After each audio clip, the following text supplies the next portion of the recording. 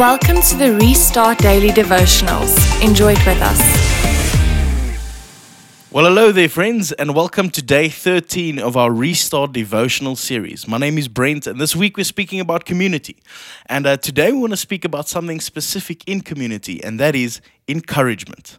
Now, encouragement is something very crucial when we think about a life of fellowship and community. I mean, let's face it.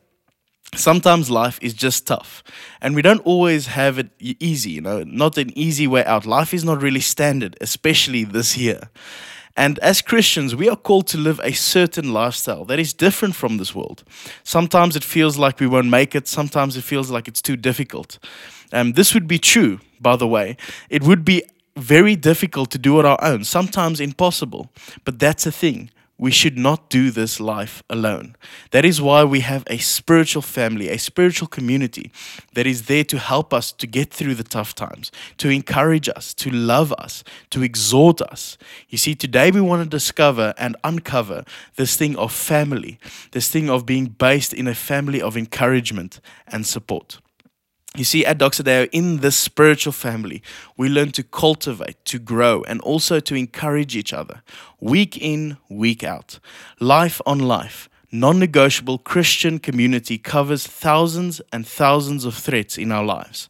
So I want to encourage you to do this. Make fellowship in your community a habit. Make sure that you connect to someone. You see, it can be so easy to go to community groups on a Wednesday or Tuesday or Thursday, wherever you would go, and not actually to have fellowship, not to give yourself to those groups. And I want to say, make sure you get to community weekly. Why is this important? Well, Romans 15 from verse 5 to 7 says this. Now may the God who gives endurance and encouragement grant you to live in harmony with one another, according to Christ Jesus, so that you may magnify and glorify the God the Father of our Lord Jesus Christ with one mind and one voice. And then it says this, therefore welcome one another, just as Christ has welcomed you to the glory of God. Friends, we should be in a place, in a community where we are accepted and loved, where we can be in a place where we can invite people, where they can experience God's glory. And this happens the moment we start realizing that we are part of a spiritual family. See, encouraging each other is a major part of community. And maybe today, that would be a place for you to be encouraging someone else.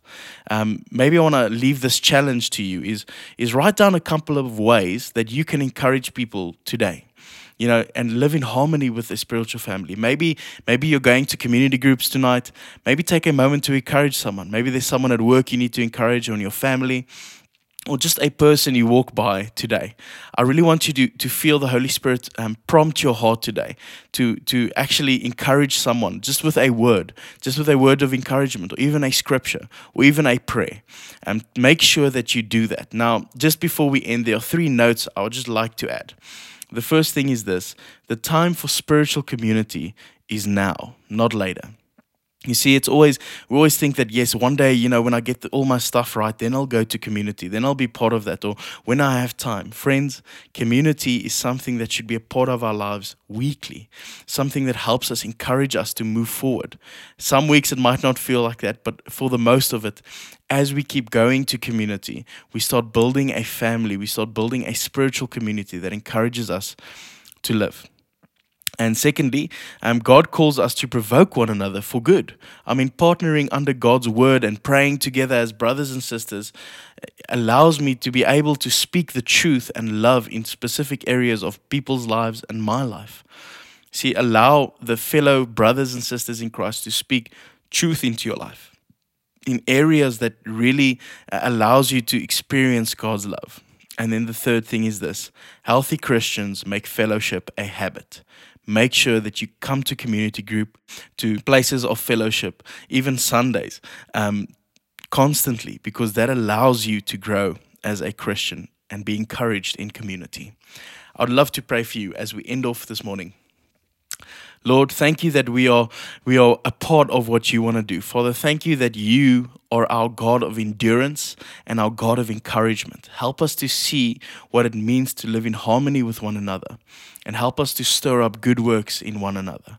Lord, may we encourage each other, to seek you, Father God, to look for you, to look into you, to be a part of you, Father God. May we push each other to a place where we start experiencing doing more good works in your name, Father God. We pray that you would open up our hearts more for community, and that today we would realize, Father God, that we need community. It is a major part of our lives, Father God, and may we feel encouraged by people around us. Amen.